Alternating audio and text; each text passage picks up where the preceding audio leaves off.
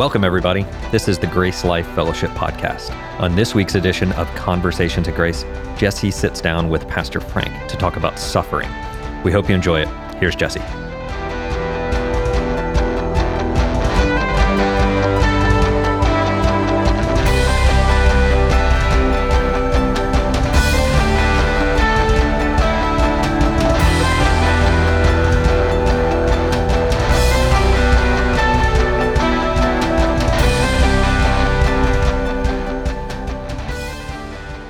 Welcome, everybody. This is Jesse, and I'm here tonight with our teaching pastor, Frank Friedman. How you doing, Frank? Good. How are you, my friend? Good. It's good to have you back. Tonight, we want to touch on the topic of suffering, and that's a difficult one to kind of bring about. And but I think we could go deep in it and maybe kind of share some of our experiences with maybe other people suffering or are suffering or something and bring something to the table. But as I was reading some stuff this week, I came across some good words and some bad words as well. Some things we can talk about. Our reality in suffering is a constant reminder that we have not reached the new heavens, the new earth, that we're still here on planet Earth. We're still in a sin-cursed world. That the New Jerusalem's not here. There's still pain, there's still tears, there's still mourning and death.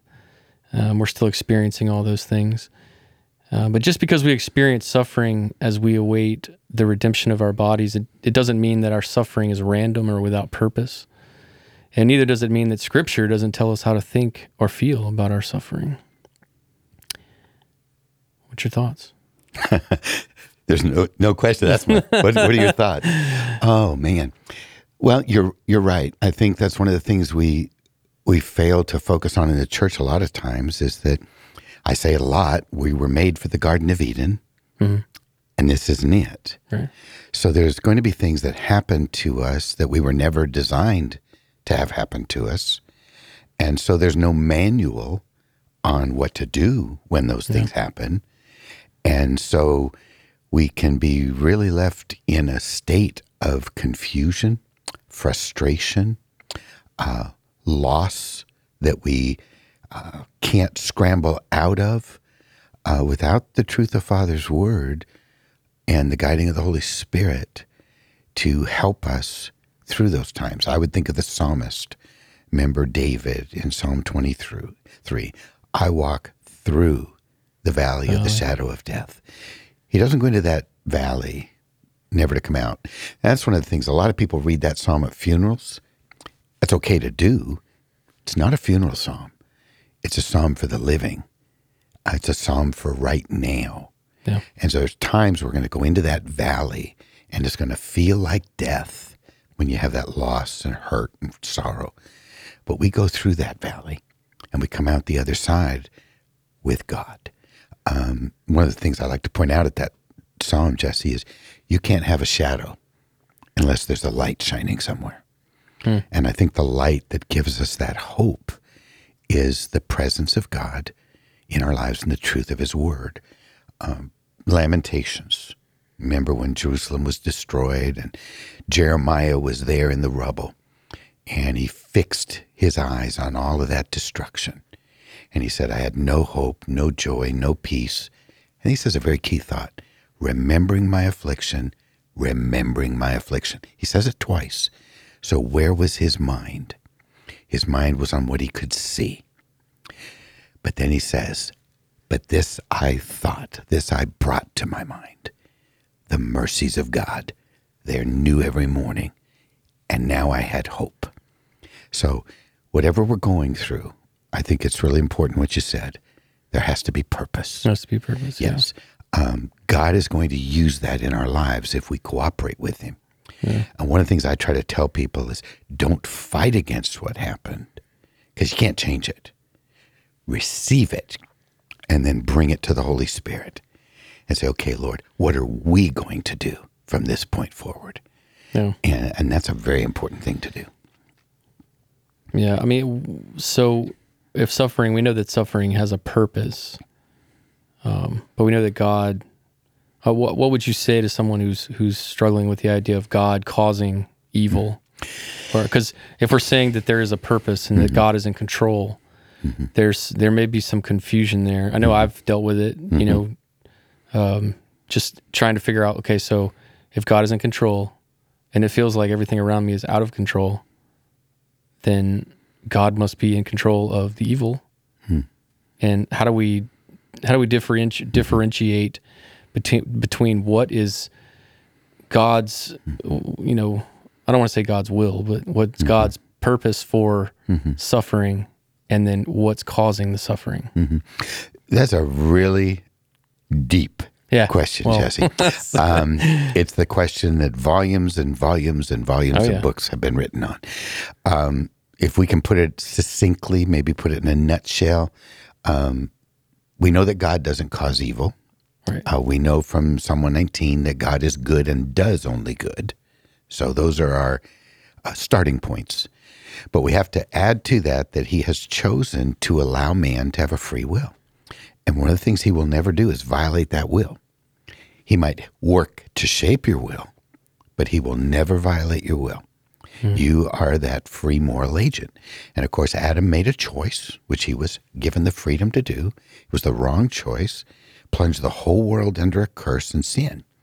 So now we have a fallen world with lost people and saved people who don't always act like it, with free will. And so there's choices that man makes. And so there's a lot of hurt and devastation. One of the things that I would point people to all the time, Jesse, is the book of Job.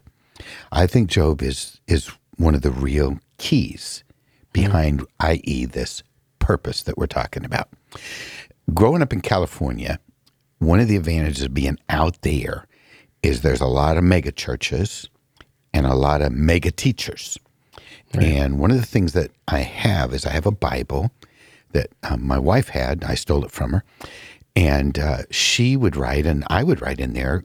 We write in our Bible when we hear things. I think a lot of people take notes, and that's fine to take notes. I always think it's best to write in your Bible because then you always have it. How dare you write in your Bible? That's going to create a problem in my life. But in the book of Job, there are several things that she or I have written that we've heard from teachers. One of them said, the purpose of Job is to show Satan is a liar at Job's expense. But doesn't that just comfort your socks off? Right. Another one said, Job, the earthly pawn of heavenly warfare. So Job kind of got stuck in the middle. Another one that was written in there in my Bible is, why do the righteous suffer? That's probably the most correct of all of them. But even that doesn't satisfy me. I think that the purpose of Job is in the book of Job. And if you think about it, he loses 10 kids in one shot. And how do you ever recover from the death of one child, let alone 10? He loses his house, loses his wealth, loses his reputation, loses his friends, loses his health. He also, in a real way, loses his marriage. You know, they're married, they don't get a divorce, but they're not a team. Right. You know. And at the end of the book, Job finally cries out to God. God answers him, not the way he wanted to hear, but he answered him with who God is and who Job is.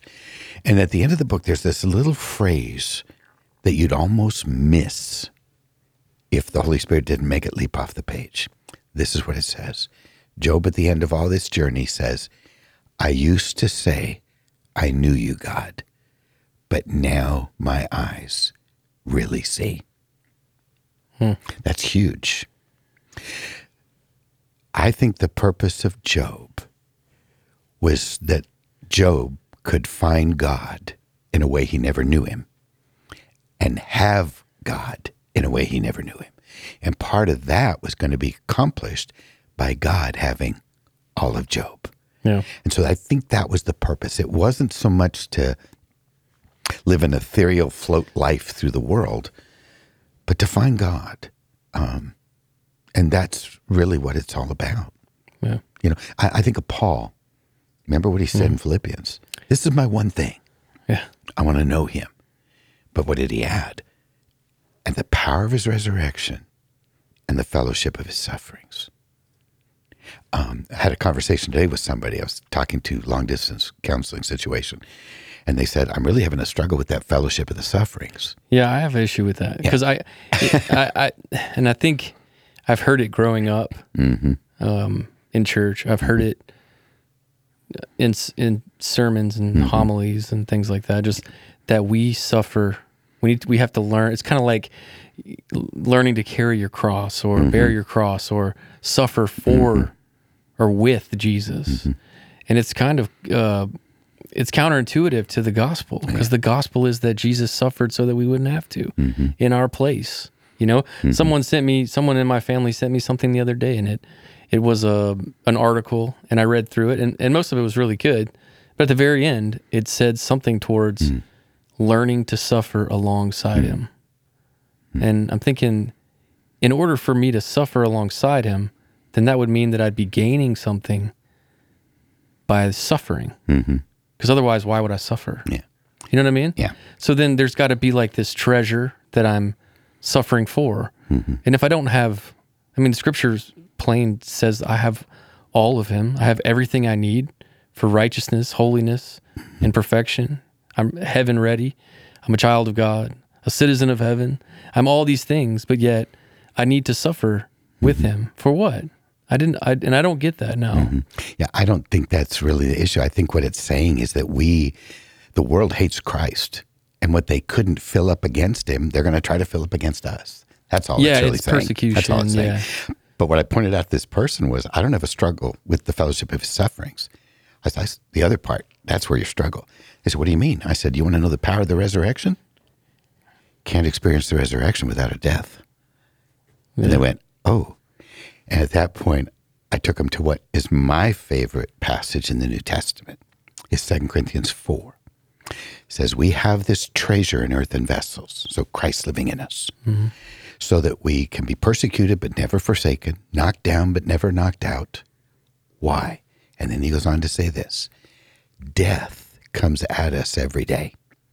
So we have a fallen world that's bringing death to us, outside in. Loss of dreams, loss of hope, loss of people, loss. It comes at us, outside in. But Paul then says, in order that, purpose clause, God allows that death to come at us so that the power of the resurrection might be made manifest. So the way I like to say it is, in this fallen world, yes, we get suffering. Death comes outside in.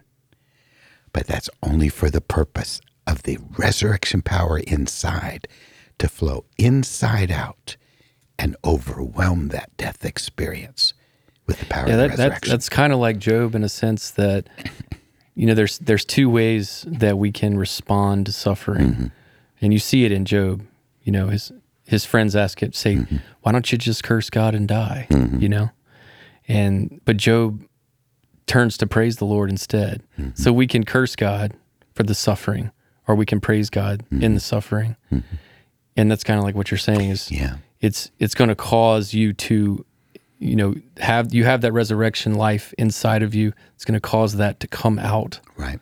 And turn to praise rather than cursing. And in that same passage in 2 Corinthians 4, then he goes on to say, when that happens, the unbelieving world is forced to praise God. It's almost like they look at us and they go, okay, so I'm suffering. I'm seeing you suffer too. And you're a Christian. But you've got something I don't have. How are you getting through this the way you are? Yeah. And they have to admit there's something going on that's supernatural inside of us. And, it's really funny, but that's exactly what Paul said earlier in 2 Corinthians 1. This is fascinating. Most people don't ever teach on this in church because the great apostle Paul, champion of grace, said, I am despairing of life. You ever hear that? Yeah. Paul says, I want to die. Yeah, It's so much trouble coming on me. He uses the word affliction. But then he says this, but then I called into my mind, God raises the dead. And victory was his. Wow. So it's really, like we talked about earlier, like Jeremiah did, the suffering is real. the heartache, the loss, the sorrow. But what we do with it is the key.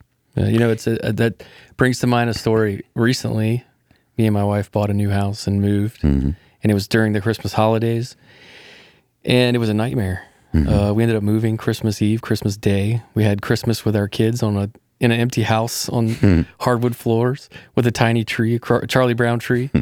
It was great, as always, because it's all about being with family. It's not really about all that other stuff. But when we went to go sign the papers, we'd already moved out of our house. We were going to sell our house and buy the other house, and we had to do it all on the same day. Well, the whole deal fell through. So I'd already moved into this other house, and now I'm in the house, but I don't own the house. Wow. And I don't have anywhere to go, and I got to stay in a house that I don't own, and it's just a nightmare, right? And so this lawyer at the title company is explaining this to me, and you can tell he's slowly explaining it to me because he's ready for me to explode. Right. And he told me, and he said, he looked at me and he said, you must have the Spirit of the Lord in you. Wow. Yeah. I did not expect it. And I said, yeah, why? And he was like, because if I were you, I'd be tearing the paint off the walls. Wow. And I don't understand how you're so calm. And the funny thing is I didn't understand how I was so calm either. But I think I was just kind of like at a point where I was like, you know what? There's nothing else I can do. And if this is what God wants me to go through at this moment, right at Christmas time, then so be it. Yeah. And so it was good. Can I speak to that? Can I speak exactly what you just said? Yeah. Jesse, what you've done in that circumstance is exactly what I tell people that come to me when they're suffering. I tell them, if you will cooperate with God and receive God for all that He is to all that you need as you walk this valley of death, you are on your way to becoming a dangerous entity in the kingdom of God. And just a disclaimer, I don't always respond that way. No, of course not. But there's that key. We can then function as a human being that has, I like to say, 2 feet on planet Earth. We fully experience everything the world has to offer, but also with 2 feet in the kingdom of God.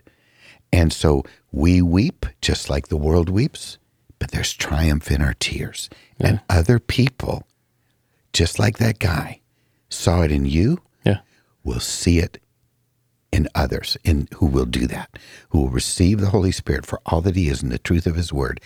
And you become a dangerous man or woman because we're real, we're honest, there's no facade, we don't have a silly Sunday smile. We acknowledge the reality of pain, but there's power in our pain. That comes from inside. It's amazing. Yeah. And the Apostle Paul wrote in 2 Corinthians, he said, we are afflicted in every way, but not crushed, perplexed, but not driven to despair, persecuted, but not forsaken, struck down, but not destroyed. And if the Apostle Paul can say that in everything that he went through, I think that we can sit here in victory and say that we have that very same power. Exactly. And that is exactly what Ephesians 1 was all about. When Paul said, but we may know the power that raised Jesus from the dead is inside of us. And that passage you just quoted, in verse 16, Paul's final thought on that is, therefore, we don't quit. Yeah. We don't quit. One old wise saint once said, it's always too soon to quit when you know God. Wow. Yeah, it's a good cool word. I spent a lot of time in 2 Corinthians. It's a great book. It's a great book. And that book, I would say this, Jesse, he tells us what that book's about. I think the other epistles, we get Paul's mind. Romans, his mind. Ephesians, his mind. Colossians, his mind. But in 2 Corinthians, he said, I'm going to open my heart to you. So I think that's why that book is so special. He's saying, let me give you my heart. It's funny because, 1 Corinthians, almost like he's slamming down the hammer. He's disciplining. Yeah. But 2 Corinthians, he comes in and he's gentle and he responds and he almost apologizes for his first letter. And, I love, he says in 2 Corinthians 4, he says, the light and momentary affliction is preparing us for an eternal weight of glory beyond all comparison. As we look not to the things that are seen, but to the things that are unseen. For the things that are seen are transient, but the things that are unseen are eternal. And those are the things that we have to look forward to. Amazing. Yeah. I want to, if I could give one final thought before you wind this down. The one thing I always want to say to people who are suffering, it's not the end of the story. Yeah. God is still writing the story. You know, we have our own story with Avery and lots of affliction with that very special girl. When I wrote her story up and we wrote the book, I end the book this way. We don't know what tomorrow holds, but we know who holds tomorrow. And the one who holds tomorrow is also holding us. And because that's true, we will dance again. And we have. That's we amazing. have danced. Amen. Well, thanks, Frank. Yeah. It's been great. It's a privilege. Thank you. Right. All right, that does it for today's conversation. We hope you enjoyed it. Jesse will be back again next week for another edition of Conversations in Grace with Pastor Tim. We hope to see you back then. Thanks for listening. See you next week.